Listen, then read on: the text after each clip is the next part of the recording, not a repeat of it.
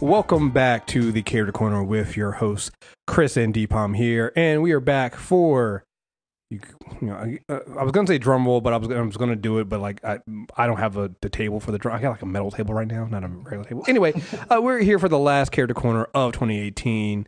Man, I think this was like 67, 68 for us. There's so many comic books. So many comic books. Like I just.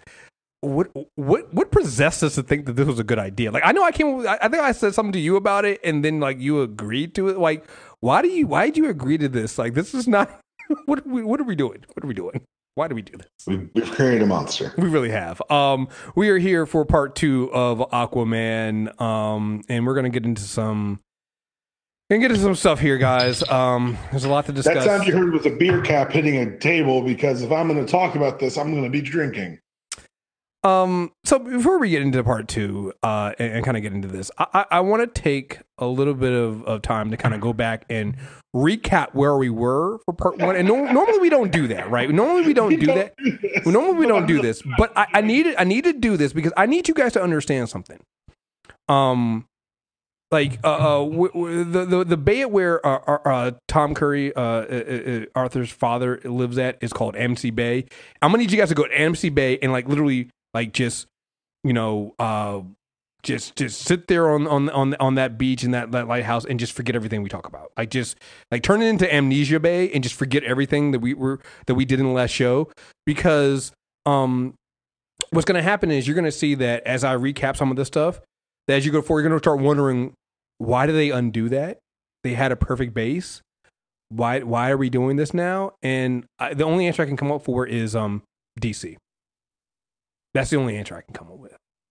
So where we left off at, we had talked about Peter David's fleshed out, world. He fleshed out Atlantis. He gave us a complete history. He gave us a history and a future. It was a fully realized world. He Game of Thrones Atlantis. If you read, I think it's like the collected edition, like it might be book 2 of Peter David's Atlantis, Aquaman run. I can't remember what issue. It doesn't go to. It's not his complete run, but it ends at like maybe like I don't know, maybe like issue 20 in the 20s, something like that. One of the last pages is a family tree.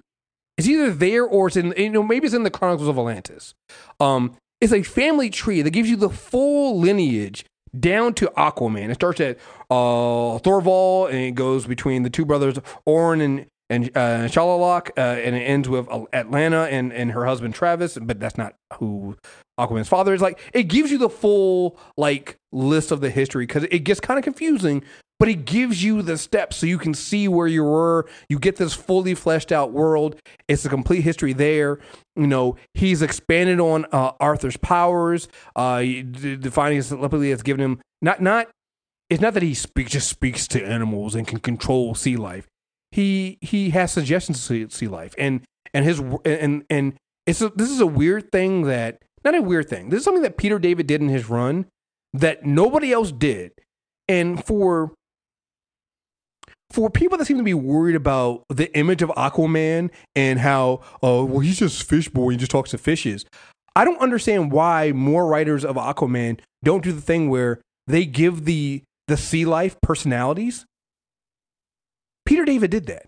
He gave the sea life personalities. So when Aquaman is talking to the sharks, you see sharks are like forgetful, and they're kind of like, oh, that's the sharks. That's what they do. They're there. The dolphins are very highly intelligent, and he has these conversations, and they're part of his family, right? You have this idea of the whales always knowing things. They're almost like clairvoyant almost. And it's like, we know the things we need to know. It's like he's made it so that not only is Atlantis fleshed out, not only is Aquaman fleshed out, the fucking sea life is fleshed out. Everything matters. Everything. Just, he's Aquaman. It's no. He's the king of the seas, and this is what that means. It's defined clearly because Peter David put the work in and the care and the time, and everyone we talk about today owes that man a fucking apology. Yeah. So we kind of talked about this in issue Peter Davis run ended at issue 49. I think that was volume 4 of the solo run of Aquaman. Issues 50 through 75 weren't. I know there's Eric Larson. There were some other writers for that. It's fine. I don't think there was anything like groundbreakingly bad in the end of volume 4. He gets the golden hand. He does get a golden hand, which honestly that might sound like it's weird, but when you get to where we're gonna get to later on, yeah, because it wasn't like just it was a golden hand that was like the harpoon. It could change. It made sense. It was a natural evolution from when Peter David took his hand in the beginning to give him something using that. I was fine with it. No, it's fine. It's fine. Again, it sounds golden hand, but it's still fine. Mira comes back as his wife. Dolphin and Garth get married. They have a baby together. Like, you end volume 4 on like what seems like a good note. Arthur's king. His subjects respect him. Everything's fine. Now let's get ready to destroy it all. No, can we do the Justice League real quick? Because it's actually a really good story. And I really go and finish the Justice League stuff. Yeah, awesome.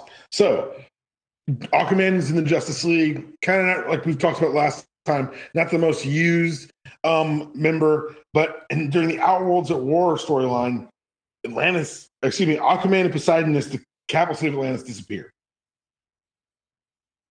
and no one knows what happened. So eventually, the Justice League finds the city. It's covered by a mystical. No one can see it. It's just uninhabited and under the water. They bring in Tempest, and they find out that the city had been sent to the past during the Outworld of War event by Tempest to protect it. It then tells like this. It doesn't invalidate anything Peter David did because I think it actually predates it because it goes to the actual sinking of Atlantis. Mm-hmm. And talks about an ancient Justice League, and it's actually a very cool book, very well written. And then the Obsidian Age has them bring the Atlanteans and Aquaman back to the present time. It's all very cool. I think it's very well done. They bring it's a story that brings Aquaman to the present and makes him matter, makes it fun. So Aquaman starts again in 2003. Aquaman has a hand made of water now, which is from the Outworld of War. That's fine. Well, let's go back to that world, the Obsidian Age stuff, because I think that there's things that happen there. This is where because before you get into the fifth, the Justice League dies. Well, the Justice League dies, and like I said, it's okay. I'm okay with it because I like it. Well, I think the problem I have with it is. It's not. It's fine up until to me the end, where because basically when they go back, this is very important because in order for it to get into where you start, because if you don't read that stuff, because I made the mistake of going into volume 5 having not read the JLA stuff first. You have to read the JLA stuff because you need to know where you come from because basically going back, it's the sorceress was a Gamamine, I think that was her name, Gamamine, and she basically was born with the Marker Codex herself. Blonde hair, and she was left out on Mercy Reef. And what happens is she basically comes. She doesn't do the thing that Arthur does, when it comes back and it's kind of like, oh well, I'm okay with it. She comes back and basically, raises Atlantis. And it's a whole thing with sorcery, right? When Garth has sent Tempest has sent Atlantis back. It was basically a command from Arthur. Arthur had this plan that in order to protect Atlantis, we send it back to the time of our ancestors, where we'll be embraced. Turns out that it wasn't true. And basically what happened was, because of that time when they sent it back, Atlantis had been raised above sea level, and the Atlanteans above sea level look down on these Atlanteans that came from the future that are living underwater. And the time is different. So when the Justice League shows up, 15 years have passed. So the Atlanteans from our time have been living in slavery basically for this under the water for 15 years. Aquaman had gotten turned into like this pool of water. He was literally living in this reflective pool. Again, this is not the most weirdest shit we say. No, Joe Kelly and Doug Mankey. I love the art. I love Joe Kelly. It's a weird story. Your mileage may vary. It never occurred to me people wouldn't like this story. Well, I think it's a fine story, but what got me is the end of it. Because at the end of the JLA run, what happens at the end of the JLA arc and story is JLA gets brought back. Aquaman resinks Atlantis in the present time, and it brings they bring the Atlanteans from the past back into the future, right? And he saves everything. He saves the city, he saves the world. And at that moment, it ends with Mir and the rest of the Atlanteans arresting Arthur because Yep. I still can't understand what it was. I He's can't. the one who sunk Atlantis in the first place. I guess. It's his fault that he caused the great disaster, and even more than that, he enslaved their people for 15 years. It was his plan. But it was either that or they get destroyed by the Imperiex probe.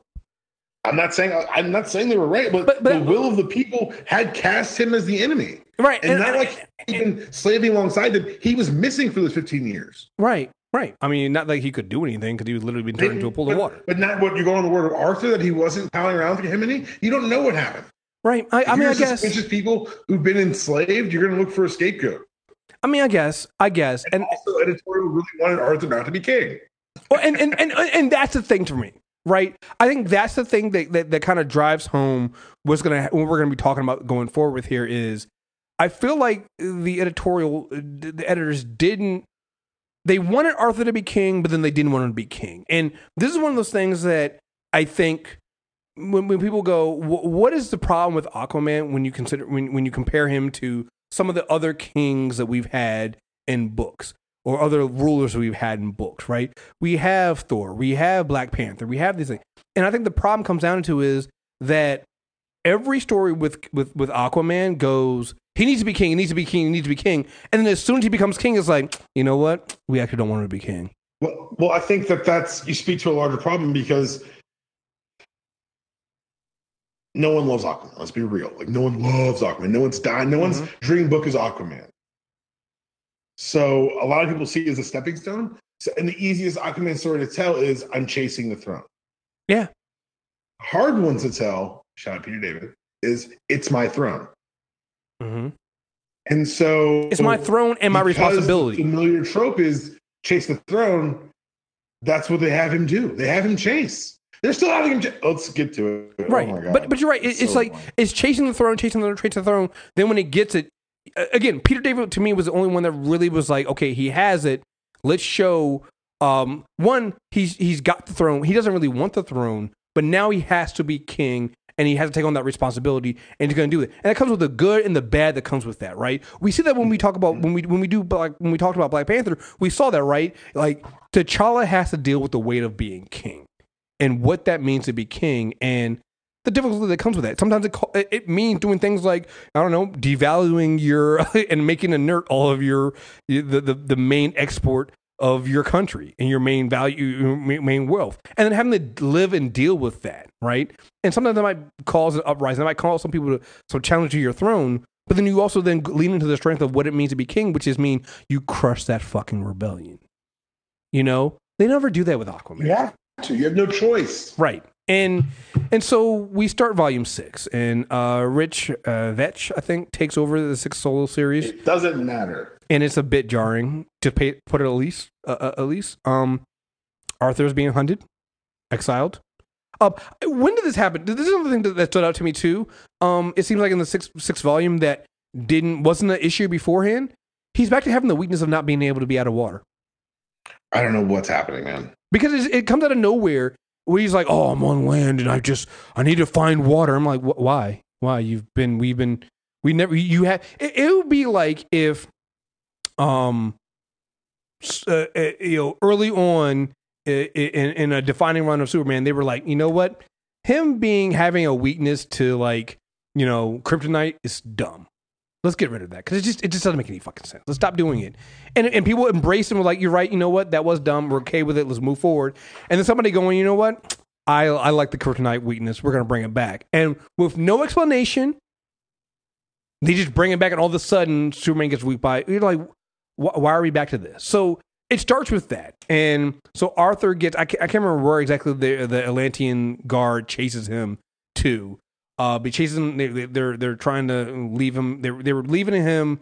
Like on this, it wasn't Mercy Reef, it was somewhere else where they were going to let him, die of being above ground and not having water. He escapes. He finds water, and he finds his magical lake. And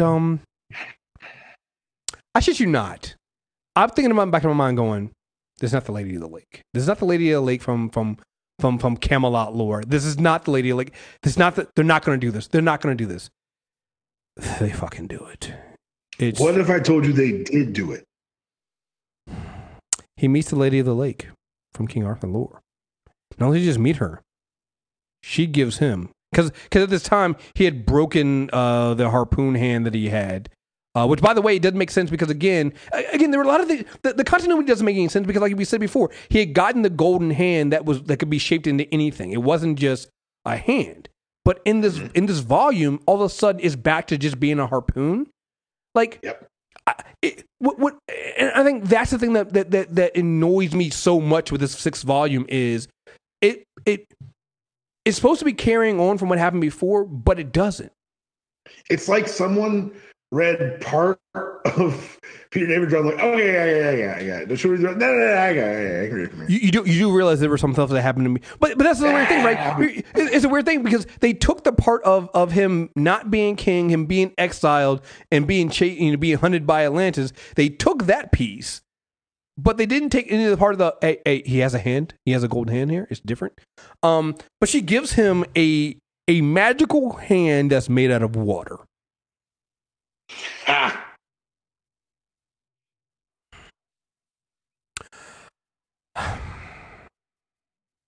Not only just a magical hand that's made out of water, but it basically turns him into like Jesus of Nazareth. So he can like revive people from the dead with the hand.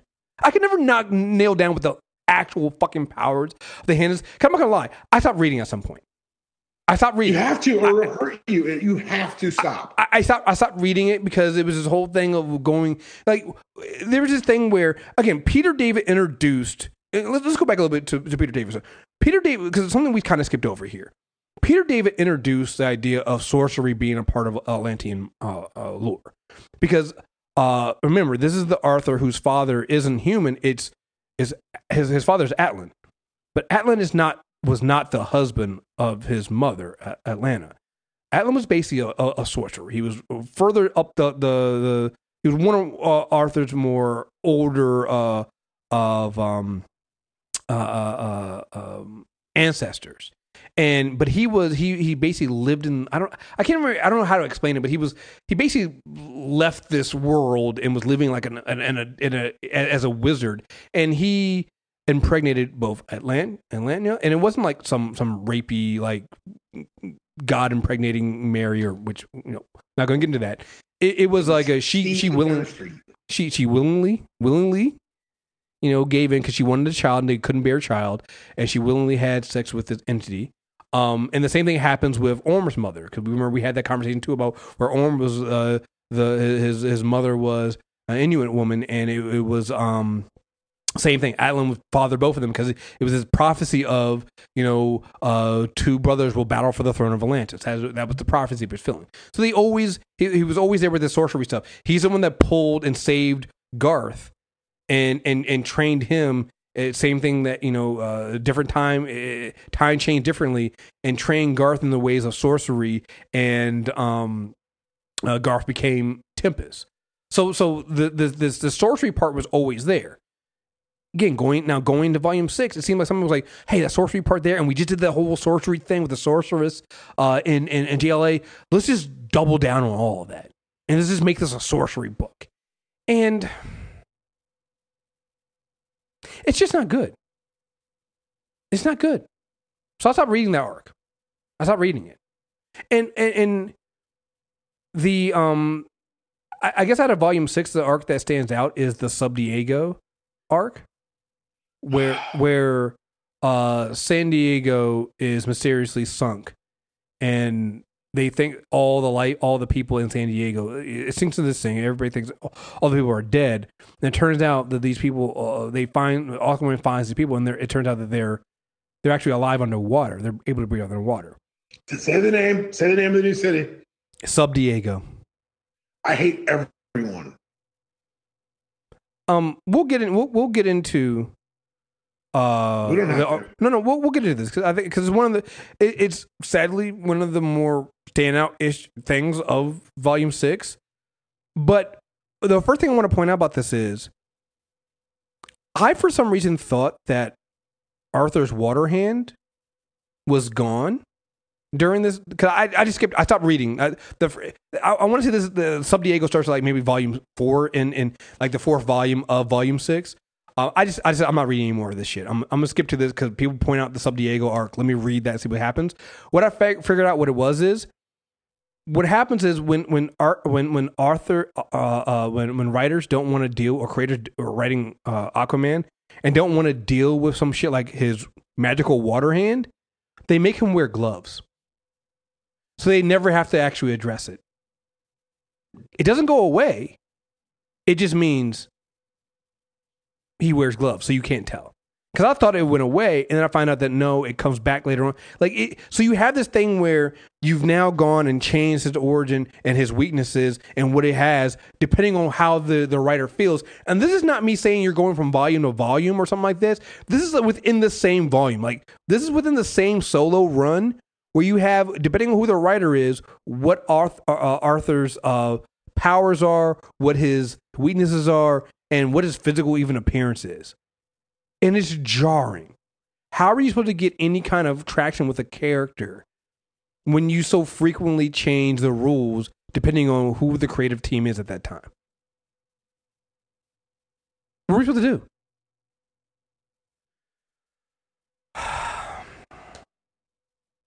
So help. I just like, there's one point in this arc where the Arthur's they're in the coroner's office and they save this boy because this boy comes to shore who was supposed to be lost, and they find him and they think, oh, we got a survivor, and he dies, and they find, and Aquaman's there to talk to the coroner and stuff like that, and they determine that he has gills and he could never breathe above water. Arthur's talking to this coroner while he do that, and in the panel they literally show him walking over to the sink so that he can douse himself with a fire with a hose, because he's been out of water too long and he needs to be in contact with water or he'll die. What are we doing? What are we doing? And why are we doing it? What are we doing and why are we doing it? Questions that never get answered for the rest of the time we're going to talk about Aquaman. So, yes, they renamed the San Diego Sub Diego. And Arthur, because, again, this is, Will Pfeiffer is the one who writes this arc here.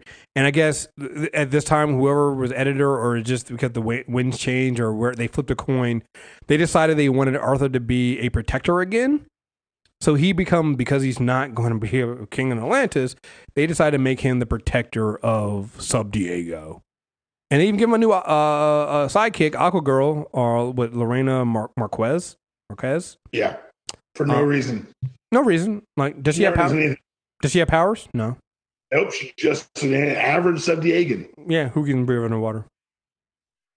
She joined the Teen Titans because Jeff Johns wanted to no, I don't think it was Jeff Johns at that point. Let me stop. I'm about to hit me things about it later. Let me stop. Go on. I'm sorry. Yeah, they did with super. They got the eel was trying to take over. The crimes. They basically turned it into like Batman underwater, or they're trying to, because he's trying. Like, it's just.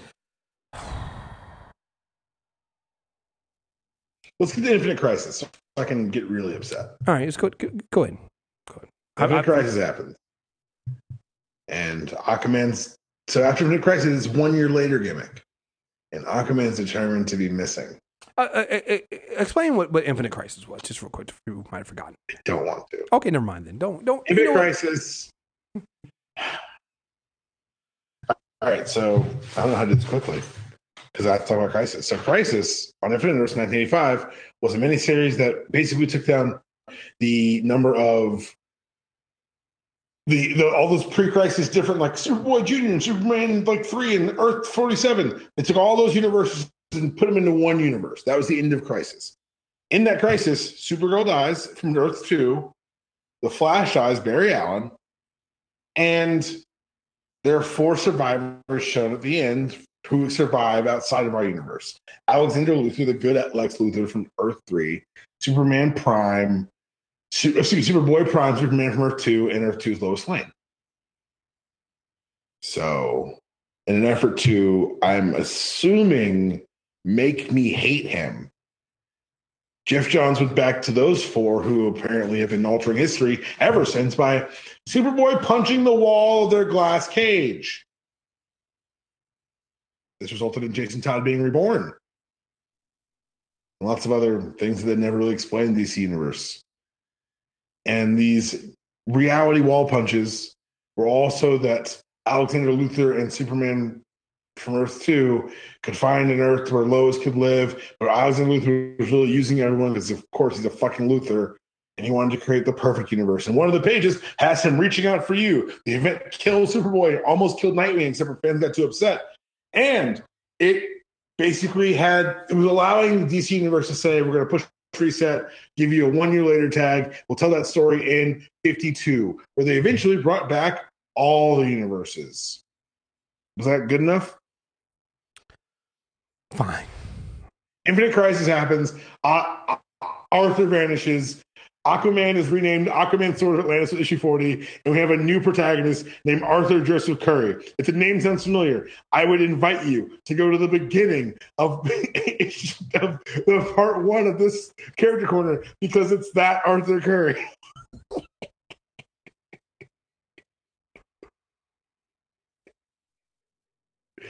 Go ahead and explain it. I got nothing. There's nothing to explain. It's just there's nothing to explain. They somehow, because you know why there's nothing to explain? I didn't bother to read it. Okay, I refused. Cool. I'll give you those notes. I refused.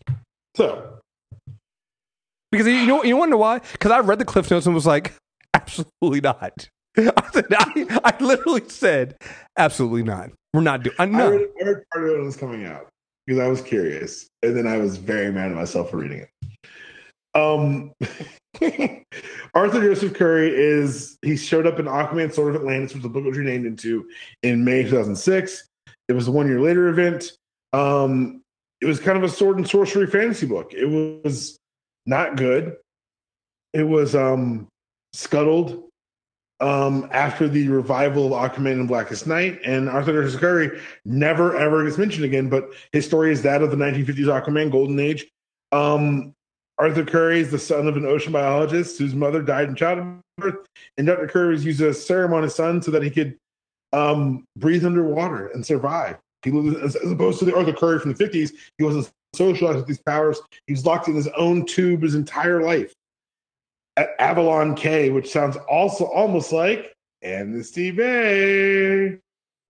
Why did they do this? Why are we so this new Arthur Joseph Curry is contacted by the Dwellers of the Depths, a humanoid with tentacles instead of hair and a left hand made of water. Huh. The Dweller makes him help King Shark. He basically begins like his own like King Arthur. He becomes King Arthur under the sea. It's very weird. The Dweller keeps saying like, telling him his future and what's it going to be, and everything he tells him what the future is going to be is actually Aquaman's old adventures because. God damn. Actually, let's just go through it. So, this Arthur actually meets the Topo. You're right. Becomes his sidekick. And Tempest fights him because Tempest, of course, doesn't know who he is. He's also been stricken amnesiac and can't remember that doesn't know how to breathe water anymore. They fight, and in the battle, the Dweller is killed. And so throughout the series, there's all these hints that the Dweller is actually Orin. It's our Aquaman. So as crazy and bad as it looks, they're trying to subplot something. When I tell you that it's not strong enough to do that, just trust me, do not read these books.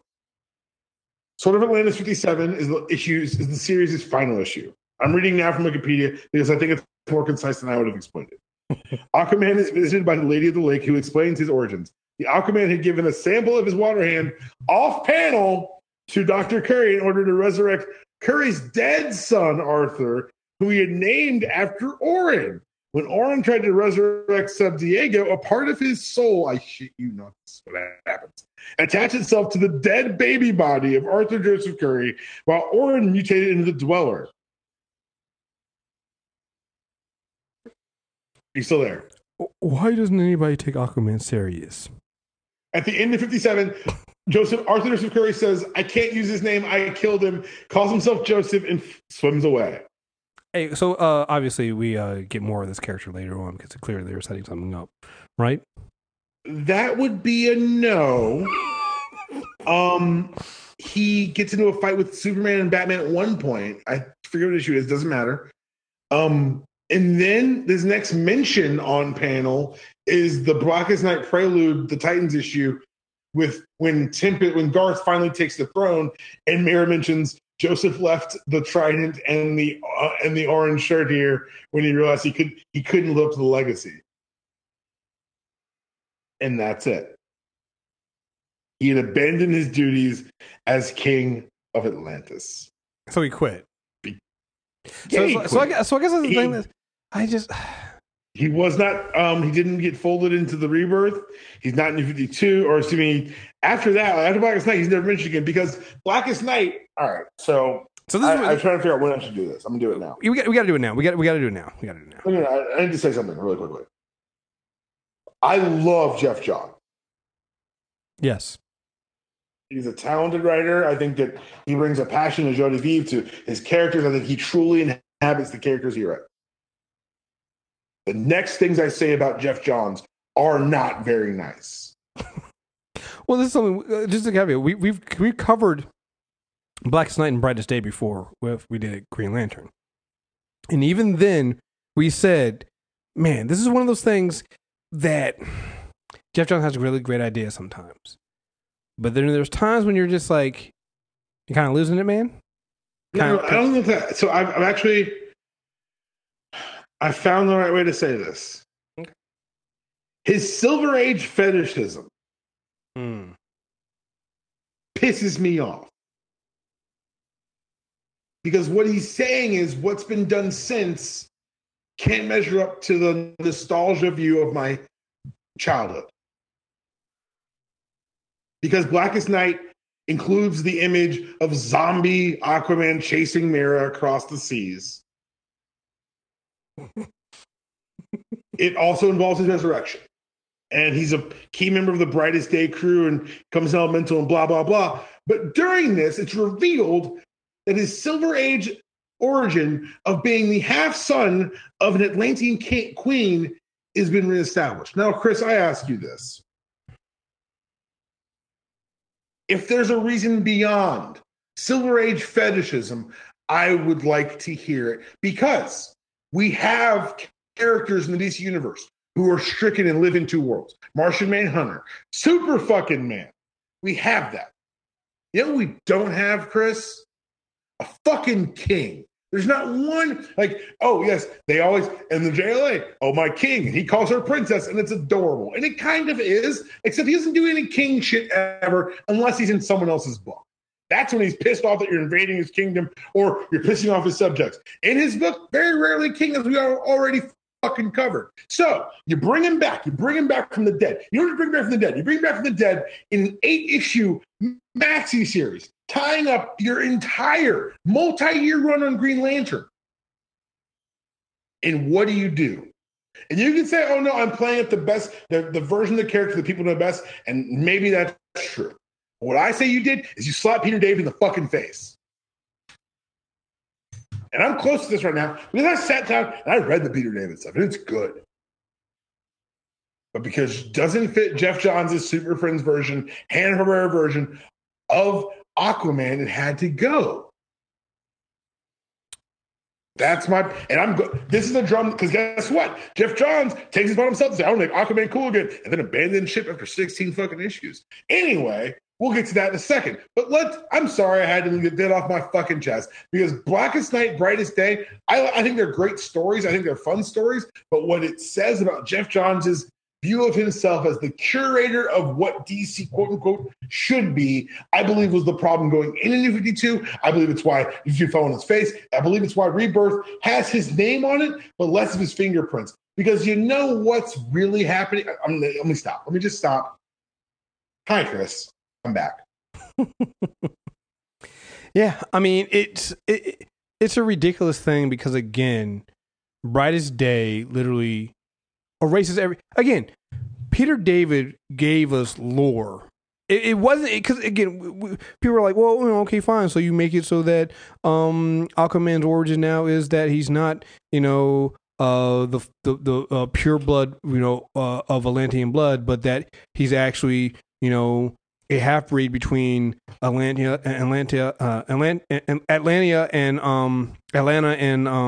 and Tom. It's not that big of a deal." I'm like, yeah, it is, because you've literally now erased that entire everything Peter David did. Because Peter David's entire run is built off of. Again, this is why I had to do that revisit at the beginning of this episode about what we talked about last one, is because maybe we didn't really establish how much of what Peter David did. Chronicles of Atlantis doesn't really have Aquaman in it. It doesn't have Arthur Curry in it at all. Like, he shows up at the very, very end as a baby being born. But that is 7 issues? It's 7 issues of establishing what Atlantis was. It establishes the bloodline. It establishes the curse of the blonde hair. It establishes everything. It establishes the idea of, 2 brothers will war for the throne of Atlantis. It establishes all of that. And so when you come in here and you decide you're going to go back and you're going to redo Aquaman's origin, and not just Aquaman's origin here, because then they also changed this idea that Mirror isn't from another dimension, or actually, I guess they do keep her from another dimension, but that she's really was she was really sent there to kill Aquaman by her father Nereus, and it's just like, why did you do all this? Why resurrect a character and then completely? This is not like, say, because we talked about this book a lot, Venom, right? Venom went and there's a difference between building on what's there and burning it to the ground. There's a difference between, like you said, completely demolishing what was there before you and trying to build back up from the ground up, versus putting layers on top of what was already there. The Venom book puts layers on top of whatever there. It's like, oh, well, we never really gave you an origin of the symbiote. What if we did that? What if we kind of went back further? Like, you think you know what the origin is, but what if we go further than that and show you it's right here and it's always been here and this is what we've been dealing with, right? What this does is, this is, again, we have to make sure this is very clear. This is before New 52. So you can't even sit there and go, oh, this is the reboot. This is when they rebooted it. This is before then. This is in continuity, supposed to make sense. All the pieces matter. Jeff Johns writing this. And I'm saying this, I'm taking kind of the fucking high horse here, because I will give Jeff Johns all the credit in the world for what he did with Hawkman pre-New 52. He did a lot of work with Hawkman. I think they're doing better work now, but he did a lot of good work with Hawkman, because Hawkman's origin was shit. This is not that. He came into Aquaman with a well-established history, with a timeline, with a epic storytelling tradition that he could build on.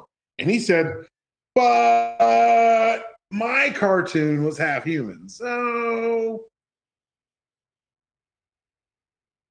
I feel the same way about the return of Barry Allen at the end of Final Crisis, but it's another argument for another day. No, I mean, that was another thing too. It's like bringing back Barry Allen to basically to undo what you, like, again, we're not going to go back into the Wally West thing, but it's like Wally West was the character that made it. It was the sidekick that literally fulfilled his destiny to take over for, his mentor and take over the mantle, and then we completely go back and undo everything, because fuck it.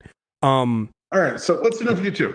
Oh, well, before we get that, you got to remember we didn't finish that. It's like Aquaman is also revealed to be one of the elementals. I don't really like Brightest Day. It hurts me. And it's just,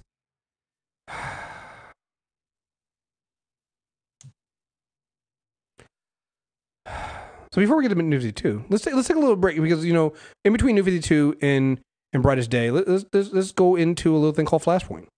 Just fill the gap, because there's that gap in between, right? Here's the thing. Can I just get in front of this? Yeah, go ahead. We're going to talk about a depiction of Aquaman that existed in Flashpoint. Just like the depiction of Batman in Flashpoint, it's become very popular with a very subsect of fans. If you're one of those people, fine, enjoy what you love, but know that you love it because it's such a departure. Go ahead. Well, and I think that's the thing. So I've had we'll have a larger Flashpoint discussion at some point, and I think I've talked about this before.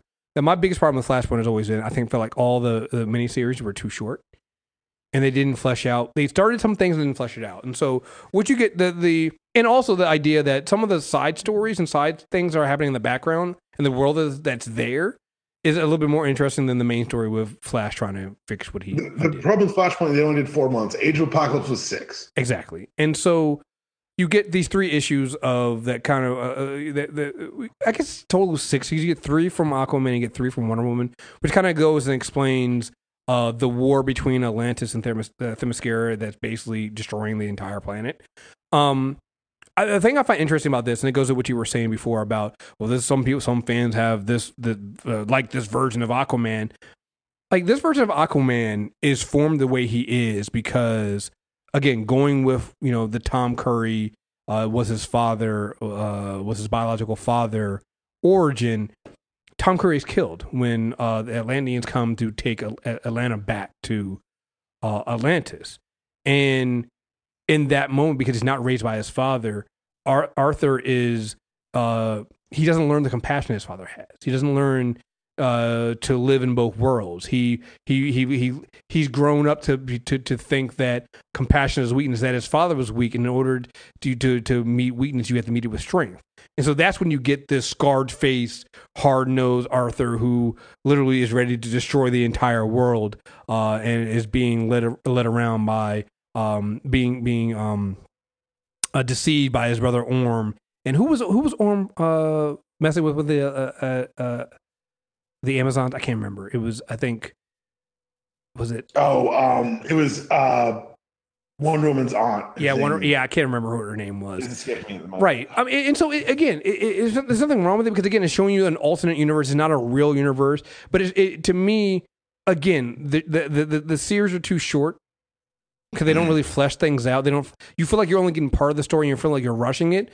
But I did find it interesting because again, it shows you this idea of if you're gonna use Tom Curry, and this is gonna when we get into New 52, and I'm gonna talk go a little bit into the movie here. If you're gonna use Tom Curry, you got to show that his relationship with Arthur is what helped define him. It's what it's the human part of him. It's the part that showed him why Arthur is looked at as being the one that can unite the world, or unite the surface and the people and the sea life and the water, right? What if Superman was underwater? Exactly. That's basically what it was, right? That's basically what they did with Arthur here. And again, interesting, but again, it's Flashpoint, so nothing really matters. New 52. All right, so I want to make sure everyone realizes this. This first 16 issues is Jeff Johns, Ivan Rice, Joe Prado. This book is beautiful.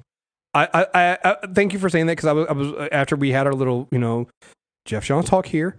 I wanted to say that I actually enjoyed these first 16 issues. It's the first 3 volumes. It's The Trench, The Others, and Throne of Atlantis. I really enjoyed these issues. This is. Again, so it's New 52, so we're doing our reboot. It's one of those things that I almost, when I think back to what happened in Brightest Day, I almost feel like this was Jeff Johns being like, okay, I can finally now do what I was trying to do before. Which you should have just wait. I was like, you should just wait until you guys rebooted the entire thing because it's very, very clear you wanted to reboot. So you should have just waited until we did a reboot instead of trying to ruin the things that were there before. So let's go through some of the things that have changed because we brought this up again that we have all these changes that happen with this character. So we're now in New 52. Arthur is back to being the son of Atlanta and Tom Curry. So basically the change that Jeff Johns made before. Atlanta is queen and promised another, falls in love and runs away. Orm is Arthur's half brother, as he always has been, but now he's Atlantean, right? He's the son of Atlanta, born when Atlanta was dragged back to Atlantis. I can't remember the Atlantean she married and who Orm's father is at the time. And I believe she died in childbirth. I could be mistaken on that one. I think so too. We've talked about Black Manta before, and I got to say something. I like what they did with Black Manta here. Because before Black Manta, and we talked about this last episode, Black Manta was just a crazy person. His whole origin is basically Aquaman didn't save me when our boat sank, so now I hunt him down and I'm gonna kill his son. Like, it's like the most crazy, ridiculous origin, and doesn't make any sense here. And I think it works not just for Black Manta, but it works for Arthur as well. He's hired by Stephen Shin, who was a scientist who has his heart on for Atlantis. You find out that Arthur's Tom Curry, when Arthur starts showing abilities to breathe in the water and to control, talk to the sea life, that Tom went to Dr. Shin. Dr. Shin was like, "Whoa, I've been studying Atlantis all this time. I think he's from Atlantis." And in order, I believe he does this there. In order to get a sample of Arthur's skin, he hires Black Manta. There's a fight. Tom Curry has a heart attack. He doesn't die then. He dies in the hospital. Arthur, in a rage, goes to find Black Manta, this pirate. He gets on the ship. And he kills a man that's the captain of the ship. But he finds out when it's too late that it's not Black Manta, but it's Black Manta's father. Right. And so he murders Black Manta's father. And that's why Black Manta has this hard on for Arthur. And the reason why I love it is in these issues, you even kind of see it. Arthur is devastated. That moment. And I feel like this is the thing, hear me out when I say this. I think this is what the thing that he wasn't talented enough to do it, but this could have worked if Zack Snyder stuck with it. What he was trying to do with Superman and Zod, which is when Arthur does this, he is devastated. He finds out that, I made a mistake. I killed an innocent man. Everybody else is telling him, it's like, well, actually, Black Manta's father was actually a piece of shit. And so everybody else is kind of dismissing it. It's like, no, he was a terrible guy too. He was a murderer. He was just as bad as Black Manta. Yeah, you killed him, but like, the world's a better place for it. But Arthur's like, but what if he wasn't? What if he wasn't? What if he was I didn't know that at the time. I didn't know that he was a criminal at the time. I killed an innocent man in a fit of rage. I didn't think it through. And so that literally becomes a defining moment for him to do better and to be a hero, And you see that it weighs on him. And in these 16 issues, you see Geoff Johns kind of continually hit on that point there. At the same time, you're also kind of looking at Black Manta going like, I kind of understand why he's kind of like this, because you did kill his daddy. And, yeah, It's like Manta's got a point. Yeah, it's like, you know what? I'm not trying to go villain agenda here, but, he kind of... But it's something you mentioned in our premium Spider-Man 4 review. The villain that is acting out of love is scarier. Yeah, absolutely. 100%. And so you get Black... So the start of the series is Arthur has given up the crown. He's given up being king of Atlantis. He's moved to Amnesty Bay. He's living with Mira. You get him. Mira basically follows him around because again they're keeping the idea. Some of the things that they ended poorly, I would say, in the regular series before New 52, which is Mira is from Zybel and they were trying to kill Arthur, and the way they write this is they do it a lot of it in flashback. So even if you didn't read that previous stuff, which you don't need to, don't go back and read the end of Volume 6 or Blackest Night and Brightest Day, the Aquaman stuff. Don't read that shit. You don't need to. You can get it all through the flashbacks and the way they talk about things in these first 3 volumes. It's all taken care of there. And they fill in the gaps. The first volume is the trench, where you find out that there are these monsters that are coming in and devouring. They've come from the deep, the Marianas Trench, and they're devouring them. You find out that you later find out, I guess, they're a lost tribe of Atlantis. And Arthur, again, they tie it into the thing that happened with Black Manta's father. His only way to stop these creatures, because these creatures are hungry, and they have a queen and a king, and their whole thing is they're taking people from the surface, concocting them, and then bringing them down to feed the queen. And in order to stop them, he has to he kills the queen by forcing her into this volcanic rupture, and then seals the trench. And Arthur's mind is he thinks he's killed them all. So now this goes back to the thing of what he did with Black Manta's father, because in the back of his mind, everybody's telling him, it's like, no, you did the right thing. These creatures, they're creatures. They're feeding machines. They're killing innocent people. But in the back of Arthur's mind is like, they were just doing what they were trying to survive. And I think that the way they handle those things in there and all this stuff, you get into second volume called The Others, and this reveals more of Arthur's past. And there's can I step in here? Go ahead. I did not like The Others. I didn't either. It's one of the things. They went too far, tried too much. And so the thing with The Others is, it's the hunt for these artifacts of Atlantis, and I think that's the thing that gets me about The Others is it comes out of nowhere.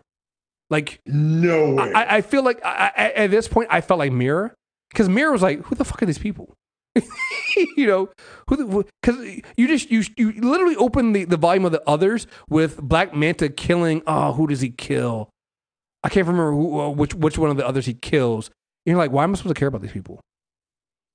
He didn't kill all of them, and that's what upsets me. Well, no, and that's the thing. He didn't kill all of them. He only killed that one at the beginning.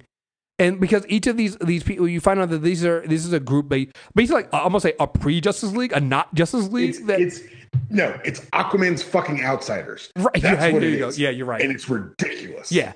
And it's Jeff Johns not getting the right Batman because Scott Snyder got Batman, and so he wrote Batman as fucking Aquaman. And it's well, the thing that gets me, what gets me about it is, because what Black Manta is hunting for, he's hunting for these artifacts of Atlantis, but they never, and maybe they do it in later issues, not outside of Jeff Johns, but they never explain how the others got each of the artifacts. Well, there's actually a book about that. It's called Aquaman and the Others, and it was I think it was a 2014 and 2015 series. I didn't read that for this because I don't love anyone that much. We talking about 2014, 2015, so that means no. I guess it was around the same time as this. Then I guess. Yeah. Okay. Chris, they got a spin-off book off of this shit. Oh fuck me. Yeah. Whew. Okay. So, but there were 6 known artifacts of Atlantis: the Atlantean helmet, Atlantean key, the Manacles of Force, the Seal of Clarity, the Globe of Transportation, and the Power Glove. Now, if you don't read that other series, you don't know what they do, and you don't really give a fuck. It doesn't matter because all that really matters in this series is that Black Manta believes there is a 7th artifact, Atlan's Scepter. And Atlan's Scepter, apparently, according to the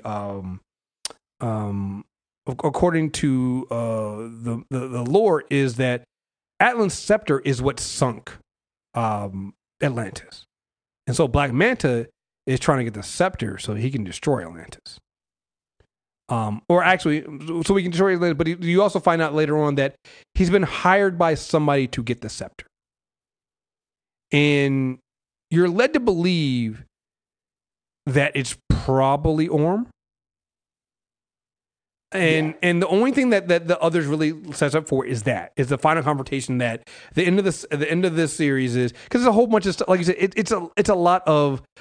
Now that you said that it's really like Batman the Outsiders, the more and more I think about it, the more and more I think about how they portrayed Arthur in that in this series. You're right, because the whole thing is, well, you act like you can do everything by yourself, and you're such a loner, and you have friends, and you can trust us. And I'm like, this is Batman. This is like the Bat family telling the Batman to thank you. Like, what are we doing? Why are we doing this? That explains everything. Because I'm not gonna lie, Volume 1 and Volume 3 that of New 52 that Jeff Johns write, I really like, but Volume 2 just felt like it was like to me. It wasn't that it was bad.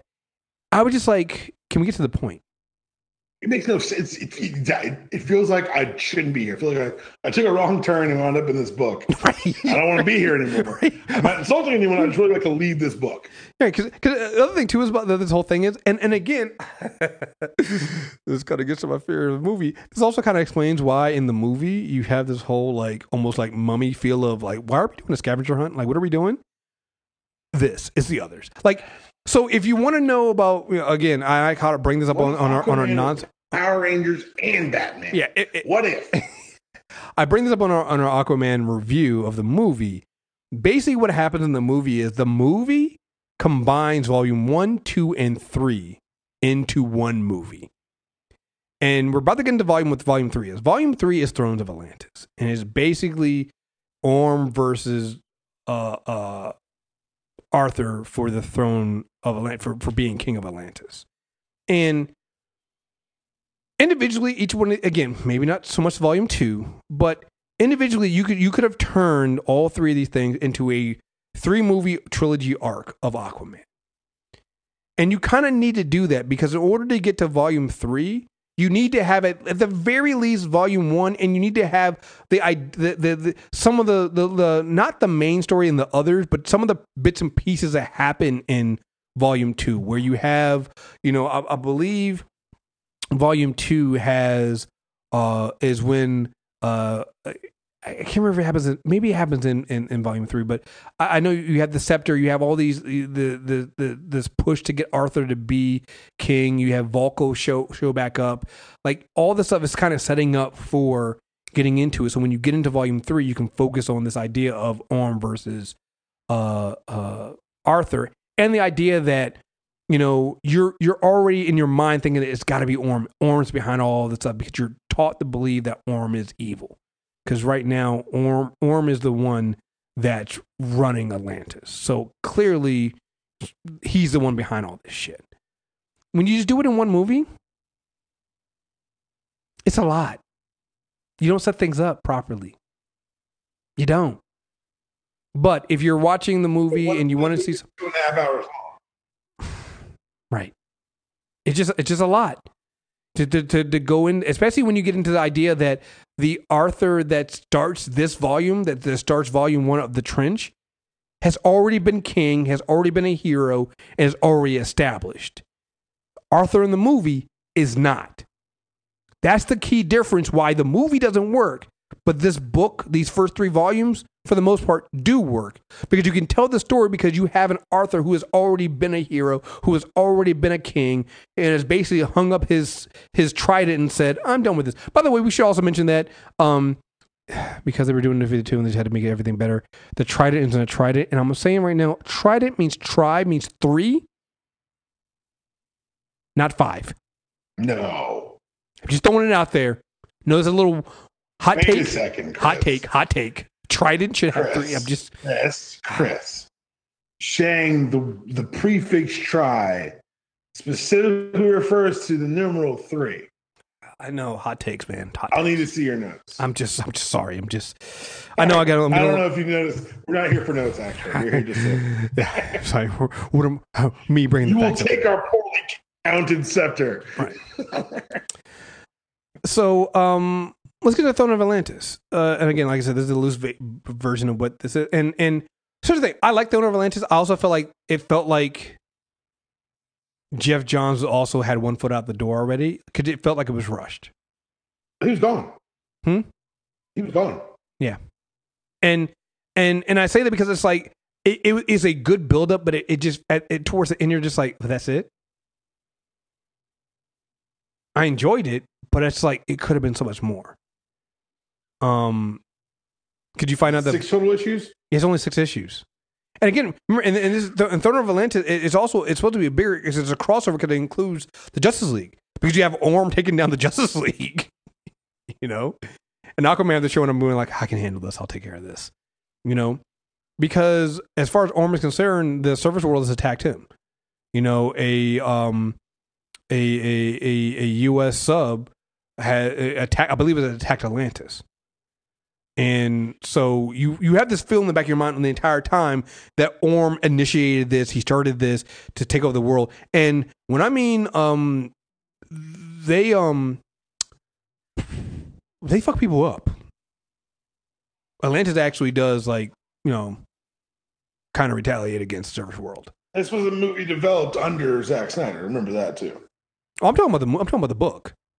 Oh yeah, the book they win. Like they win. They win. That's what I'm saying because in the movie they never make it to the surface. But anyway, yeah, in the book it's like it's wow, this is big. But then you find out who's behind it. That Orm wasn't the one behind it. Orm literally was like retaliating. I don't want to say in good faith because is anything really in good faith with Orm? But you find it was actually Volko. Volko's whole thing was he wanted Arthur to be king. He wanted to fulfill your destiny to be king of Atlantis. And the only way he could figure to do that was to, basically trick Orm into starting a war with the surface world. Because what you find out is when I can't remember, is it Western Europe? Somewhere happens and they basically devastated city. Like Atlantis' first strike is a devastated city, but with a I think that's what it was. Like Wonder Woman and Superman are like on a date, and all of a sudden, like there's a huge wave that crashes down. I don't want to say it's New York; it's somewhere wherever they're at. And Arthur's like, "Oh my God, he's doing it." Orm's implementing the plan that me and him came up with when we were kids. So this is also Arthur's plan. Arthur had a plan to attack the surface if need be, if the surface world attacked them. So it was up to Arthur to take down Orm and do this. And then you find out that Vulko's the one that did it. Like, Vulko's the one that was after the scepter, that used the scepter and was trying to basically provoke Orm so that Arthur would take over the throne. And he succeeds, and Arthur is put, Arthur has Vulko arrested, but Vulko's an interesting character because he kind of did some fucked up shit, because even in the Peter David run, he's kind of like backing Arthur's son in that, right, until his son like fucks up, and then Vulko's kind of like going some, what? I never said I was going to help you. It's like he's very, very tricky and sneaky in that respect. And that's what it ends. It ends with Orm being arrested and being handed over to the surface world authorities. Arthur takes over as king of Atlantis, and he's basically dealing with two worlds of living in the surface with Mera, and also being king of Atlantis and having to balance that the task of being a hero above the surface, and also being a king under the surface. And John leaves the book. And I stopped reading. So what do you got? Oh no, I was out. No, I came back with Convergence. It was a wrap for your boy. I was like, nah, man. Johnson cared to stick around. John stuck around in JSA for forever. And you and I talked on lots of different times about how we think they're overstretching Jeff Johns. And no, that was it for you, boy. I perused some of the other stuff, and I was like, no, this isn't for me. Because I stopped reading. I kept reading. I kept going with it, and I was like, okay, it's not bad. And I got to the point where they were dealing with like these somebody literally stole Arthur's trident, because he forgot to lock his trident up at home above the surface, and used his trident to like open this jail that had these. I was just like, I'm done. Like, and then Hercules was in there, and then Arthur and Hercules fought, and I was like, you know what? So I popped back in post Convergence. Mera was chasing, which was weird. Storyline turns out Mera had been replaced by her twin sister with just some soap opera type shit. And did you read any of the Rebirth stuff? I started reading the Rebirth stuff. I haven't finished the Rebirth stuff, but so I've been reading the Rebirth stuff. I think I'm in like the first 2 volumes. I like it. I like most of the Rebirth stuff I've read, because it feels like they for the most part across the board, at least the early stuff, was we fucked up, we're trying to fix it. Yes, exactly. And this is one of the books that got the most love from that. I think that it opens with him proposing to her during the same special where the Rebirth special where Wally comes back. Mm-hmm. And from there, it's been kind of, hey, what if Aquaman was the king? Huh. And they've kind of gone from there and let that story get told. So I think maybe they've gotten bolder in their storytelling techniques, watching what's happened over across the street at the Marvelous competition, but they're leaning into the warrior king type thing. And he recently was the focal point of a Justice League crossover, which was really well done. I thought it tied him. It kind of tied to like the larger mythology of Atlantis. What is the Justice League crossover? Is they're what letting is drowned? Isn't it the drowned Earth? Yeah. I think it was like a very quick one, but it hit like 4 or 5 books and it was over very quickly. But it was a good job by Scott Snyder to tell an Aquaman story and tie Aquaman larger and make his pantheon of characters matter to the larger DC universe. And they're using him as part of this, like the source synergy story that Snyder's been telling since No Justice and since Metal, really. And I like the way it's headed.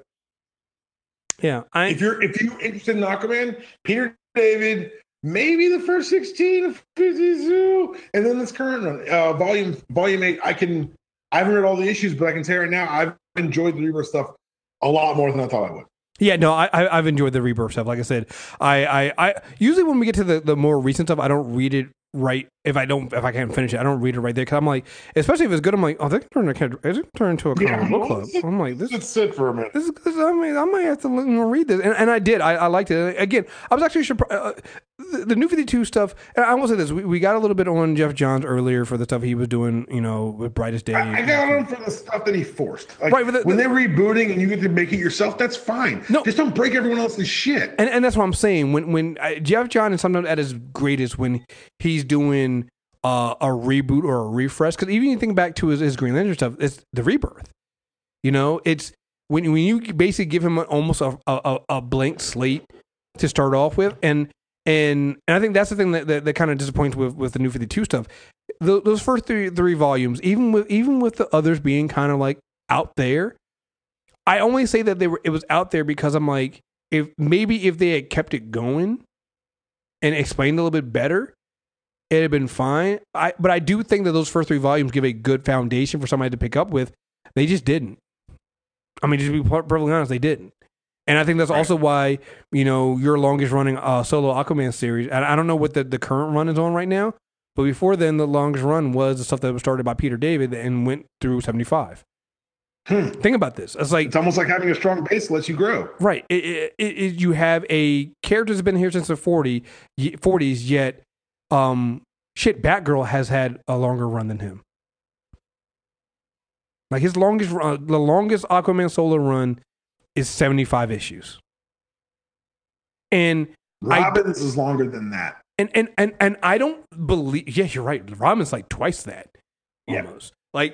And I don't believe it's because the character, people don't respect the character. No, you know what? It is because the people don't respect the character. But it's not the readers. It's been the creative teams. The creative teams haven't stuck with Arthur and given him the respect that like I said, Peter David and later on Jeff Johns, and I guess now is Dan Abnett, is he still writing the Rebirth stuff, or did they change their creator? I couldn't tell the top of my head. Okay, I know that he started. Abnett was who started writing the Rebirth stuff. It's like, you don't have to like destroy, like, not everything has to be. You're not Morrison. And even if you think about it, Morrison doesn't completely destroy everything. He makes it weird. He'll super weird. It makes it super weird. He'll go to different things, but honestly, there's a method to the madness. It's not. I'm, you know what? He has a water hand, but I'm just gonna make him wear gloves so we don't have to talk about it and deal with it now. I'm gonna all of a sudden make it so that he all of a sudden now has that weakness of being above water again. I'm not gonna do that. So, I guess we got to go ahead and finish this. We talked a little bit about his other appearances, Super Friends. You watched the movie. Here's the thing. And I said this in the review. I'm a little bit calmer now, but it still stands. Jason Momoa's Aquaman is not like any Aquaman you have ever read. And I don't mean that as a compliment. I mean that as you cannot find any traces of Arthur Curry that you read in the comics in whatever the fuck Jason Momoa was directed to act as in those movies. It's just not there. And to me, I get people making excuses. Oh, well, maybe we'll grow into like. If people had problems with Henry Cavill as Superman, if you had problems with Ben Affleck as Batman, if you had problems with anybody else who's ever played any other character, there's no way you can let Jason Momoa slide and James Wan. Because I've been told that Jason Momoa can't act in other things. I haven't seen it, but I've been told that. I haven't seen it. Fine. I'll go with that. But then it's the direction. And I do know that James Wan basically said, we're just going to let Jason be Jason. And I'm like, that's not being Aquaman then. That's not directing. And that's not directing either. And that's not and that's also not acting. That's not directing. And that's not acting. It's neither one of those. And if you do that, then that tells me that you don't have a respect for the source material. Where after having read this stuff And again, reading the New 52 stuff, which is stuff that's heavily pulling from the New 52 storylines, it tells me that you've literally only looked at the surface of them and the pretty pictures, and you haven't understood the actual foundation of what it means. If you're going to go with the idea of the Silver Age origin of Arthur Curry, and the same thing that they're using in New 52, which is that Arthur Curry's father is what kept him from being that Flashpoint Aquaman, then how are we leaning on the fact that that relationship? Don't just show them that, hey, they have a good relationship and they hug and stuff like that, but like show that his father actually taught him about being human, about doing the right thing. Show us that stuff because it's supposed to matter. But if you're just there for the showy stuff, you get surface level Aquaman or Aqua Dubro. It doesn't fucking work. And it just doesn't. So, but this is what they're going with now. So now you're down with an Aquaman that you'll never read in the comics. And at least I hope they're not. Because if they ever put Jason Momoa's Aquaman in the comic books, you can't you can't write that comic. Lobo, you can't write Lobo. And really what it is, right? He would have been an awesome Lobo. He would have been Lobo. He would have been oh, now fuck. You're right. See? He would have been a great Lobo. But you're right. He is, oh my God, he is Aqua Lobo. Fuck me. There it is. I haven't even seen it and I'm gold. Look at that guy's talent. Folks, I want to say thank you guys very much for listening to the Character Corner. We've had, it's a lot of work, but we really, really, really love doing these episodes. I have some ideas. I should have run this by T-Bone before. I'm not going to announce it now. But I have some ideas of what we're going to start the year out with next year. I think you guys will be really, really happy and really, really excited for what we do going forward. I mean, now I want to know. Well, okay, fine. It's not a big thing. Maybe we did talk about this. I kind of want to do starting in January. So let's go through the schedule. I want to do in January. I want to do our eras of comic books. I want to do the Golden Age, Silver Age, and Bronze Age and Modern Age, and we can kind of pull out some of some the history of it, but also talk maybe some of our favorite comics out of those eras if we have some. Obviously February is going to be Captain Marvel, and then March will be Shazam. Just because of when those movies come out, the Shazam and Captain Marvel comes at the beginning of March, so we have to record in February, and then Shazam comes out at the beginning of April. We'll please call Shazam parentheses Captain Marvel. Whatever.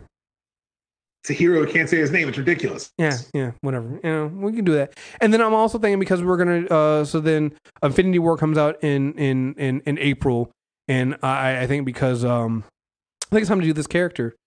This is why I think this is a shot because I have not run this by you. What about doing Iron Man? Let's do it. Because if this is going to be Robert Downey Jr.'s last run as Iron Man, what better way than to go into Avengers Endgame than to talk about the character he's played all these years and basically gave birth to the MCU. Let's do Iron Man. And we might throw some we might throw some smaller episodes in there like we did with the Doom Patrol and things like that. But that's what we got planned right now for you guys. So we're looking forward to it. Thank you guys very much for listening to us all these last 3 years, I guess now.